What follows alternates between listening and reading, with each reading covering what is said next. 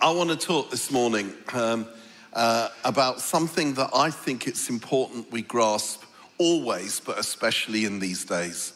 And that is this, that God is a faithful God. That God is a promise-making God, and he is also a promise-keeping God.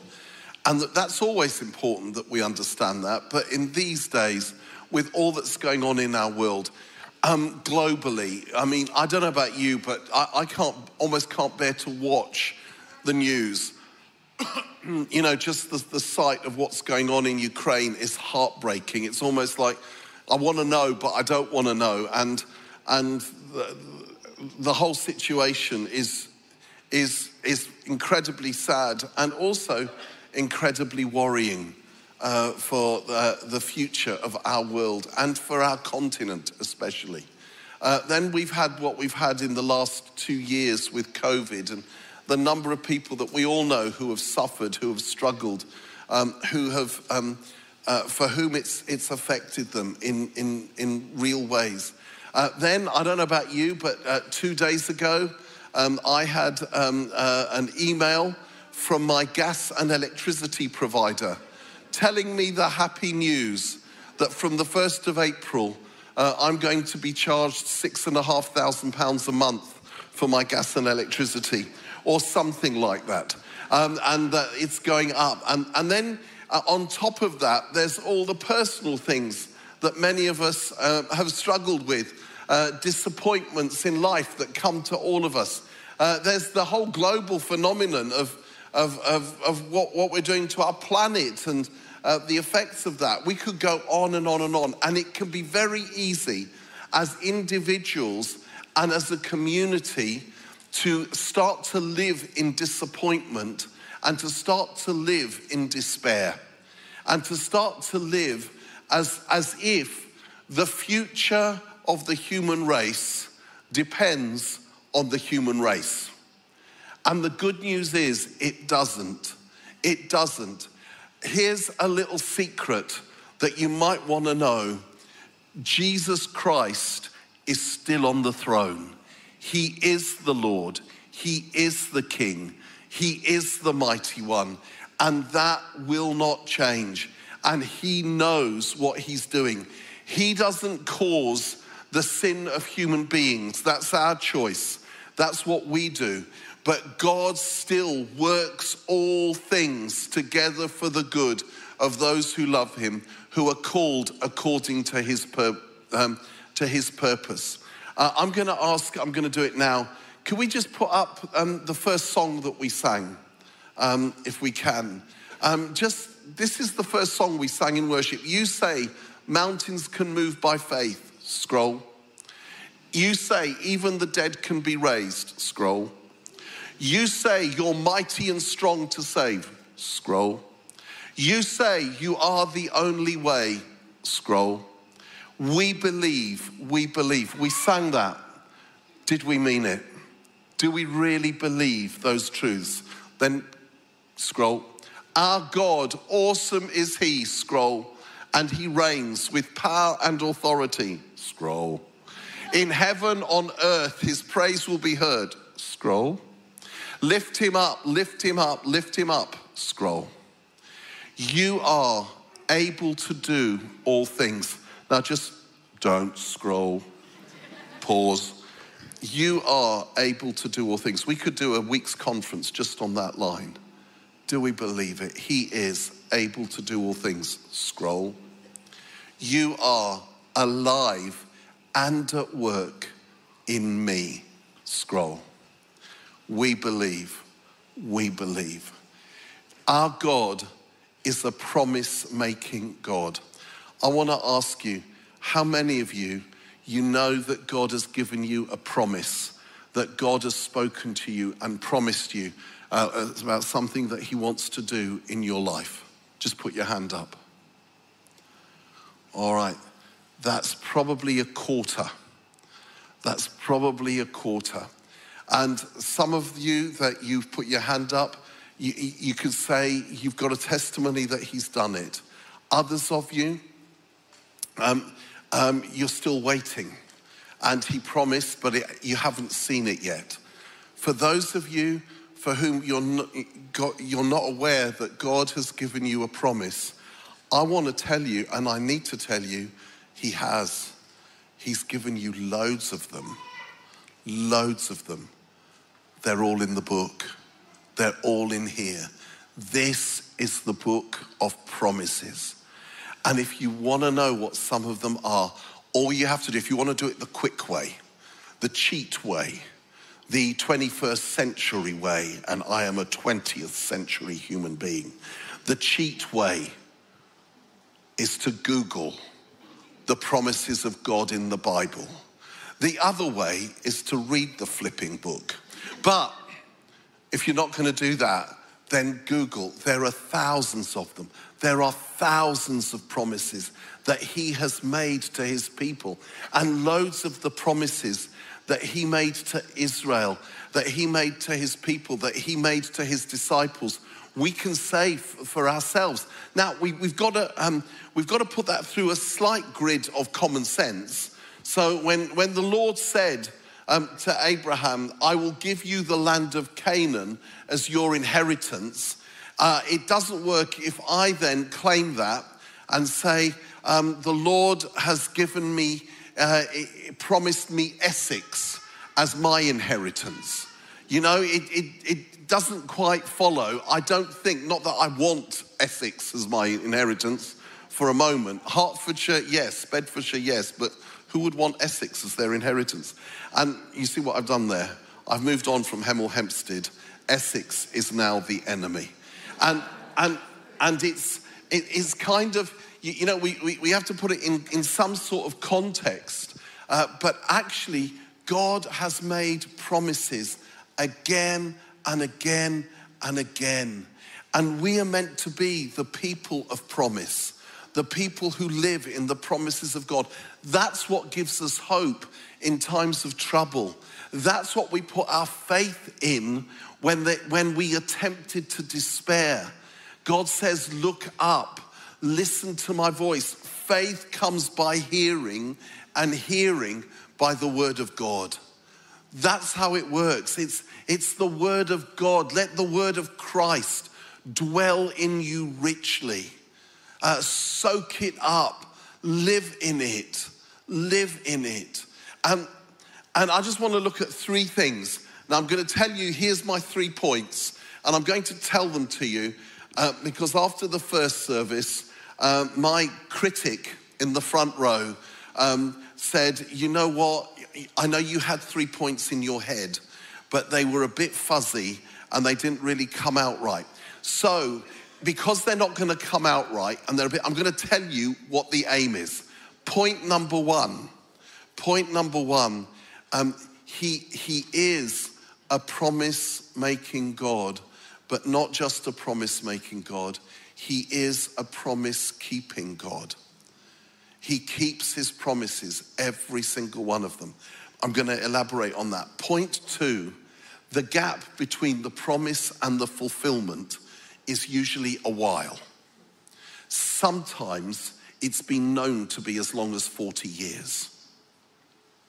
Talk to Moses.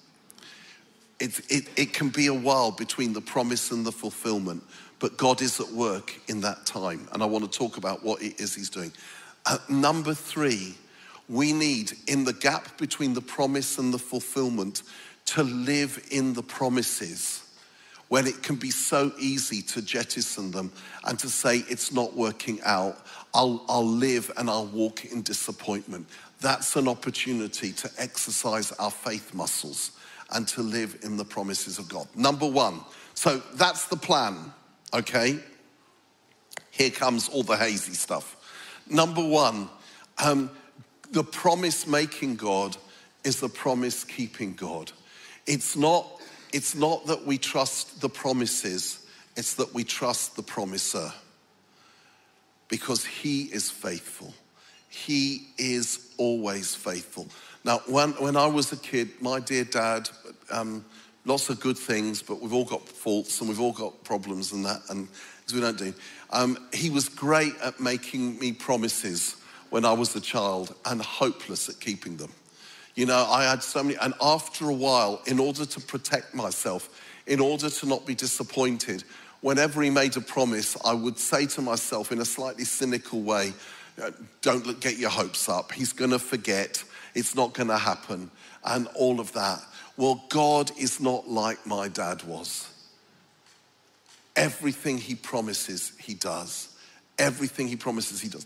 I want to look at Abraham mainly, but also a few other characters in the Old Testament. This isn't going to be that long. Don't worry. I finished early the first service. Didn't I? Yeah, which is more than you did last week. But no one cheers me. Went on and it doesn't matter. I don't care. I'll plant a new church. Go and join that. Be so much better than... Sorry, I was just moaning there to myself. What the heck was I saying? Abraham. The story of Abraham is a flipping amazing story. For those of you that don't know it, you can find it in Genesis. It begins in chapter 12. And God comes to just an ordinary guy called Abram, as his name was at the time. And he makes promises to him. And he says to Abram, I'll call him Abraham, leave your country, leave your place where you are, leave your family, leave everything, and go to a place I will show you. You don't know what that place is. I'm asking you to trust me. And as you go, if you go, I will give you the land, and I will give you descendants. I will give you offspring. And through your offspring, through your descendants, all the nations of the earth will be blessed. Now that is a grandiose promise. You know, all the nations of the earth will be blessed. And Abraham went. He believed God. And he went to the land. He went to the land of Canaan. And actually one of the things that I just found that is amazing is when God said to him, the land of Canaan was at that time occupied by Canaanites. And it actually says that when Abraham arrived there, he built an altar to the Lord. He built an altar of praise when the Canaanites inhabited the land. Do we build altars to the Lord based on his promises even before we have seen the fulfillment of the promise? So he arrives in Canaan, and the promise is that he will have a son. He will have a son from his wife Sarah, but a son doesn't come, and there's years. And then we read this in Genesis 15. God speaks to Abraham again, and at this stage he's 76. And 76 is a little bit past Abraham's most fertile period. Okay, I think that's how we put it in church, a polite way. He's a little bit past his most fertile period, and so is Sarah, his wife. But God reiterates the promise when it just doesn't seem possible. And God says, I'm going to make you a father. And then when Abraham is 99, which is definitely past his most fertile period. Even if he went to the gym regularly and exercised and slept in a deep freeze or whatever it is that you have to do, he was definitely past. God says, I'm going to give you a son. I'm going to give you a son. And through your son, all the nations of the earth will be blessed. And in fact, God says to Abraham, when he's an old man, he changes his name. And he, from Abram to Abraham, and Abraham means father of a multitude. I mean, Abraham must have thought, this is a joke. This is a joke. I'm 99. I'm going to be called father of a multitude. They're all going to laugh. It's like if we changed my name to Slim. You know, it would be ridiculous. Slim Pilavachi. It doesn't really work, does it? So, Abraham, father of a multitude. And we read the story of Abraham and Sarah's obedience in Hebrews 11. And I'm going to read you a bit. And just listen to how perfect Abraham is. He just obeys. It's incredible if you read the story in Hebrews 11. By faith, verse 8, by faith, Abraham, when called to go to a place he would later receive as his inheritance, obeyed and went, even though he did not know where he was going. By faith, he made his home in the promised land, like a stranger in a foreign country. He lived in tents, as did Isaac and Jacob, who were heirs with him of the same promise. For he was looking forward to the city with foundations, whose architect and builder is God. And by faith, even Sarah, his wife, who was past childbearing age, was enabled to bear children because she considered him faithful who had made the promise. And so from this one man, and he as good as dead, came descendants as numerous as the stars in the sky and as countless as the sand on the seashore. What heroes Abraham and Sarah were. Did you read that in the book of Hebrews? Perfect. Perfect. They didn't put a foot wrong. When I die, I want my biography to be written by the writer to the Hebrews. Because if you go to the original source, to the original story in Genesis, it wasn't like that. God said to Abraham, leave your country, leave your family, leave everyone and everything behind, just Sarah, your wife, and go to a land I will give you. And what does Abraham do? He leaves everyone except Lot and Lot's servants. What the hell are you doing? What are you bringing him for, you twit? Did you not hear what God said? And you know what? Lot causes him a whole load of trouble. You have to read the story. It's fascinating. And Lot becomes a real pain in the neck. But that doesn't stop God's promise being fulfilled. What it does is it changes how it will be fulfilled. You see, what God does is he recalculates, just like a good sat-nav. And he says, I told you to go from here to here. What are you doing there? Okay, you're there. I'm going to get you from there to there. But it's actually going to be harder. It's going to take longer. And it won't be the most pleasant route. Do you remember the people of Israel in the desert? 40 years, a journey that could have taken 11 days. He recalculates. He gets you there in the end. Then when Abraham is ancient and there's still no child, Sarah, you remember the woman of faith here? Who by faith, she says to Abraham, look, I'll give you my maid. I'll give you my servant Hagar. Sleep with her because it's not working with me. And Ishmael was born. And Ishmael there was a lot of trouble because of that. And then what does God do? He recalculates. You see, even when we are faithless, he remains faithful, for he cannot deny himself. That's what the scripture says.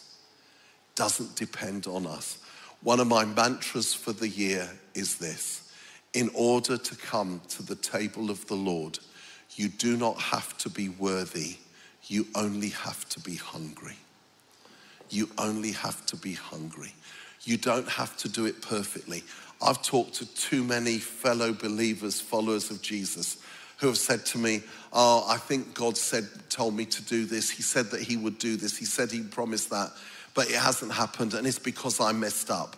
It's because I didn't do it right perfectly, because I made a wrong decision. Do you think God is not big enough to factor in your wrong decision in his calculation? He's bigger than that. He's bigger than that. Now that doesn't mean that we thrive in making wrong decisions, that we just sin and it doesn't matter. It makes it harder for us. It makes it harder for us. We end up having to go the long way round. We end up having to go the difficult way round. There is a cost. There was a cost to Abraham. But you know what? God factors all that in, and he keeps his promises. That's the good news I want to share with you. He's a promise-keeping God. And if we're going to live in this, we need to know the promises. We need to absorb the promises. The promises of God taste delicious. They're better than a chicken shish kebab. They your word is like honey to my lips. Your promises are true because we follow a faithful, faithful, faithful God who is full of grace and mercy and compassion and kindness. That is who he is. We believe. That is who he is.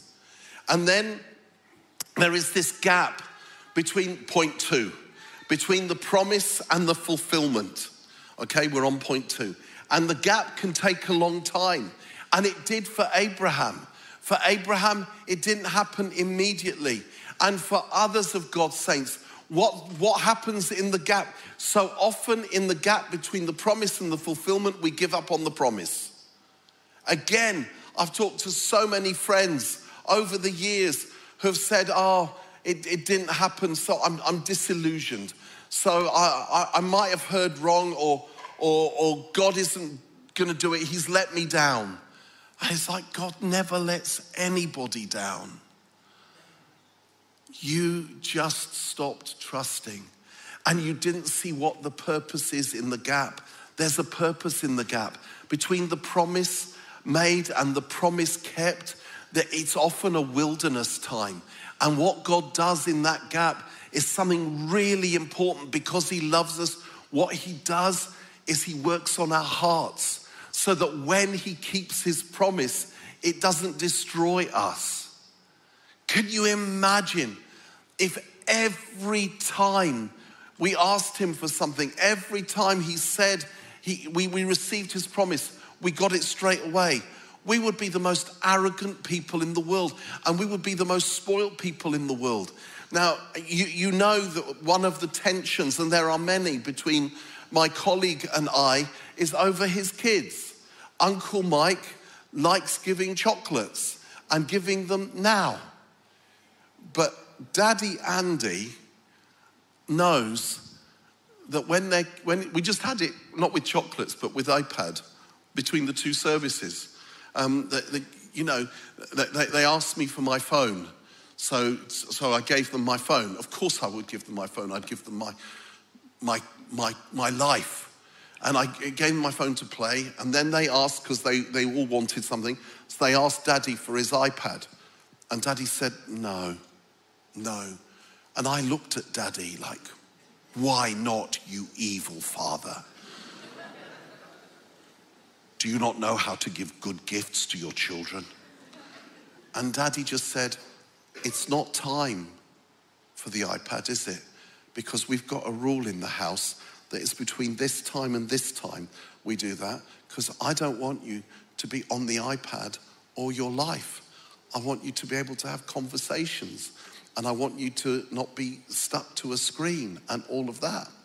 And so Uncle Mike immediately felt guilty for so quickly handing, which is what you did on purpose, so that I would feel, because I know your tricks.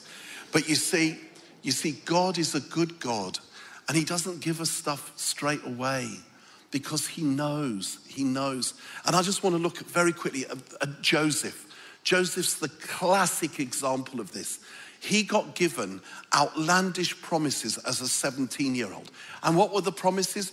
Your brothers and your mum and dad will all bow down before you.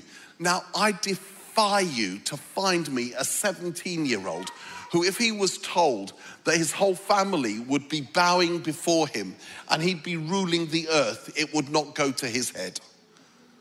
Of course it would. Any 17-year-old, it would make him arrogant. So God makes the promise, but he means to keep the promise. So what does he do? It's 13 years from the promise to its fulfillment.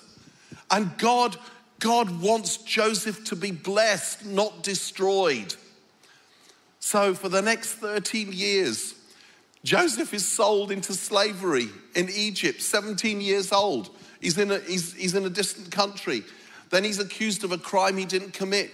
He's in prison 13 years. He's a slave and in prison. And then after 13 years, when he's 30, suddenly he goes from the prison to the palace and becomes Prime Minister of Egypt. And if you look at Joseph as a young man and Joseph as a 30-year-old, it's a different Joseph. Joseph as a 30-year-old doesn't go to his head, he serves. When his brothers who sold him into slavery, who sold him into death at 17, they come begging for food, Joseph weeps and he gives them food and he has them come to live with him. And when they get frightened, he says, no, don't be angry with yourselves. It wasn't you who sent me here, but God. God sent me on ahead of you so that through me you might be saved. It was God that was in charge. He learned that. And God changed him so that the fulfillment of the promise didn't destroy him. In the gap between the promise and the fulfillment, seek his face. Let him work on your heart. You know, the same with David. He was in 1 Samuel chapter 16, he was anointed as king of Israel, as a boy. And again, it's amazing, in front of his brothers. I mean, God seems to love to anoint the youngest in front of his older brothers. It keeps happening in Scripture, which I don't like because I was the oldest, you know? But anyway, we won't go into that. And he anoints him. And then from his anointing to his appointing, it's years. And do you know what those years were? Hiding in caves. He was a fugitive. That's the 1242. He was a fugitive. He was hiding from Saul, who wanted to kill him. Life was incredibly tough. You know, some of his psalms were written then, and it was like, I'm crying myself to sleep.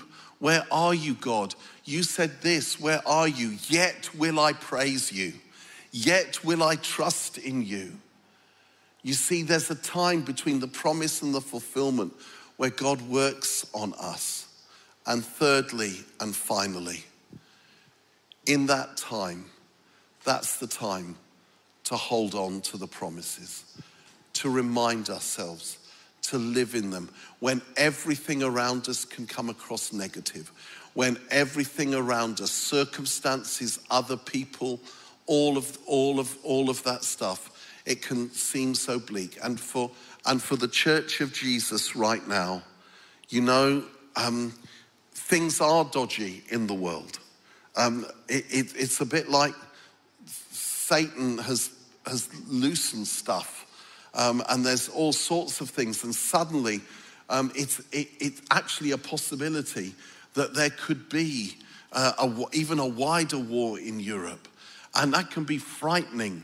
And we've lived in comfort for quite a while, and suddenly it's, oh my goodness.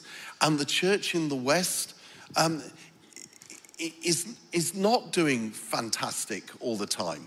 Actually, in the rest of the world, the church is doing amazing.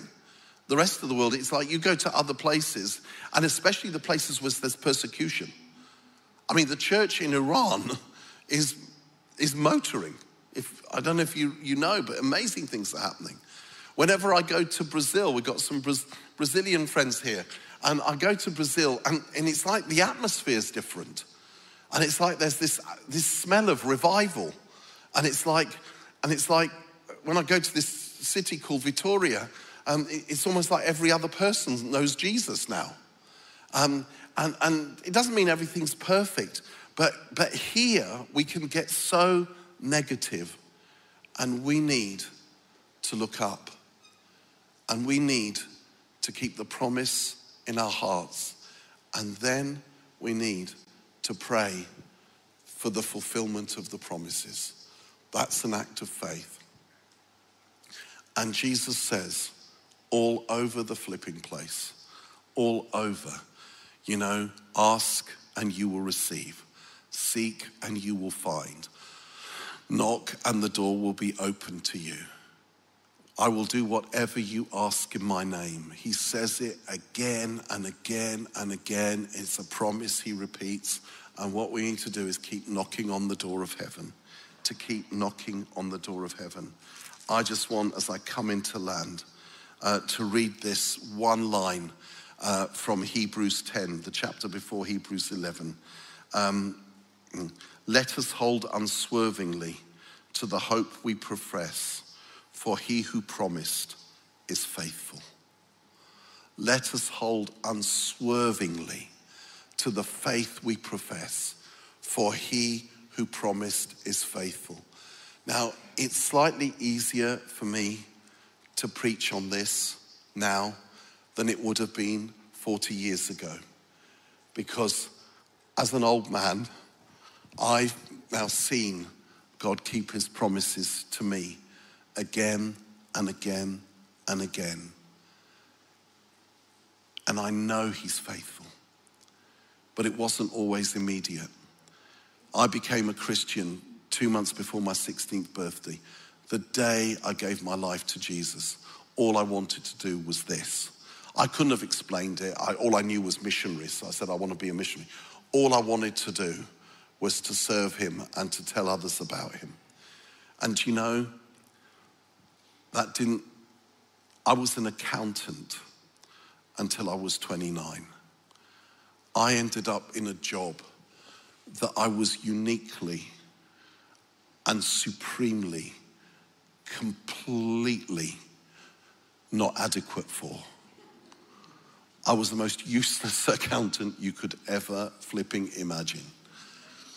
And it was like, I remember in my 20s, no door would open.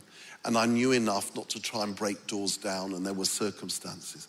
But I remember I was doing a job I didn't know, I wasn't good at, and I was doing a job that I didn't like. And it was like, I remember I would say to the Lord, Lord, these are the best years of my life, my 20s. You're wasting the best years of my life. What's gonna happen? I could have given you these years. And you know what? I ended up at 29 at St Andrew's Chorley Wood, never thinking they'd offer me a job. But I went there because I was broken and I heard they prayed for healing. And then David and Mary Pitches, the vicar and his wife, asked me if I'd give up my job and be the youth pastor of the church. I nearly fell off my seat. But you know, now looking back, if that had happened when I was 16 or 20, I would have messed it up even more than I messed it up now. I would have done, because I was immature and I needed my issues, certain issues, to be resolved. And God knew what he was doing, and he wasn't wasting my best years. He was preparing me. He was marinating me. He was cooking me slowly so that I would be a lot more ready for when the time came. And you know, there are lots of things that I prayed for years and years ago that I have seen him fulfill. I have seen him answer. There are a few things that I haven't seen yet, but I'm not giving up. And I'm going to continue to knock on the door. And I'm continue to trust in his goodness. And I want to finish with the words of, I think it was Shadrach, Meshach, and Abednego, when they said to King Nebuchadnezzar, they said, if you put us in this flame, in this fire pit, what's it called? In this furnace, in this furnace, God will rescue us from the furnace. But even if he doesn't, we're not bowing the knee to you. It's possible there may be some things that will be fulfilled when I see him face to face. What a glorious day that will be. But in the meantime, he is faithful. He can be trusted. As individuals and as a church family, let's resolve to do that. Let's encourage one another to fall on him, our rock, our rock. Amen.